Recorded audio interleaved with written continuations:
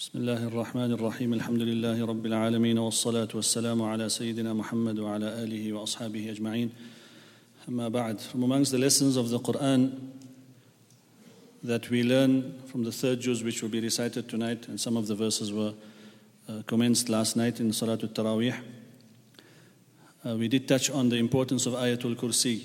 Ayatul Kursi is the ayah in which Allah subhanahu wa ta'ala expresses His might and His greatness. And it is, as Rasulullah sallallahu alayhi wa sallam states, a protection for a mu'min. In a hadith, Rasulullah sallallahu alayhi wa sallam says, a person who recites Ayatul Kursi after every fard salah, for example, after Salatul Isha, then there is nothing which is a barrier between him and entrance into Jannah except maut, except his death. So if a person recites Ayatul Kursi and death comes to him tonight, then his entrance directly into Jannah is guaranteed with the will of Allah subhanahu wa ta'ala. Sayyidina Abu Hurairah radiallahu anhu said, once he was appointed to take care, in the month of Ramadan, to take care and stand as a guard over the wealth which was given as sadaqah in the month of Ramadan.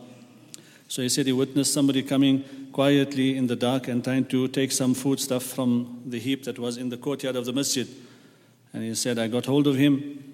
And the man pleaded and he said, please, I've got family and I've got a wife and children, they're destitute and they need assistance. So he said, okay, I left him.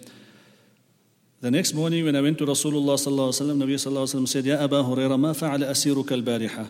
What did your captive say to you last night? Without him telling Rasulullah sallallahu alaihi wasallam, Nabi sallallahu alaihi wasallam asked him, what did your prisoner say to you last night? And he was shocked and he told Nabi sallallahu alaihi wasallam that he pleaded and he asked for respite. And Nabi sallallahu alaihi wasallam said he will come back tonight. Abu Hurairah says, I knew that he was going to come. So I waited, and when this man came again, I caught him for a second time. And then he began to weep and plead and beg, and I left him again.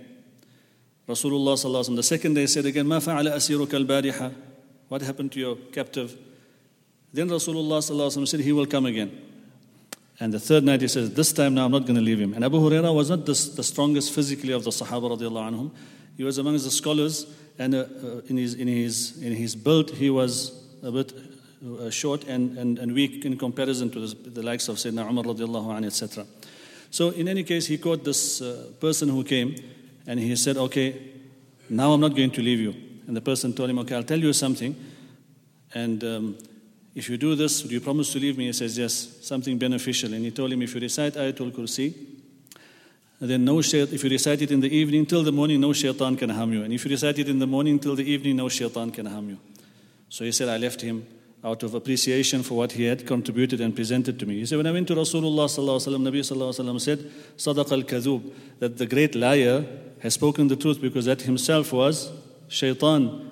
And if you had to hold his hand till the morning, the people of Medina would have woken up in a state that they could see shaitan in captivity. But the lesson here is the importance of reciting Ayatul Kursi and the verses that Rasulullah sallallahu alaihi wasallam has encouraged us to. Also the last two ayat of Surah Baqarah, آمن الرسول بما أنزل إليه من ربه والمؤمنون, the commonly heard and recited verses. This is one of the gifts that Rasulullah sallallahu alaihi wasallam received on the night of Mi'raj. He said it was something, a gift from amongst the treasures beneath the arsh of Allah subhanahu wa ta'ala. Abdullah ibn Mas'ud radiallahu anhu says, the person who recites these two verses before he sleeps, kafatahu, it suffices for him for the ibadah of the entire night. So now in the month of Ramadan, if at least we recite this before we go and sleep, inshallah, our sleep also will be counted in ibadah. May Allah subhanahu wa ta'ala grant us all tawfiq, wa akhiru da'wana alhamdulillahi rabbil alamin.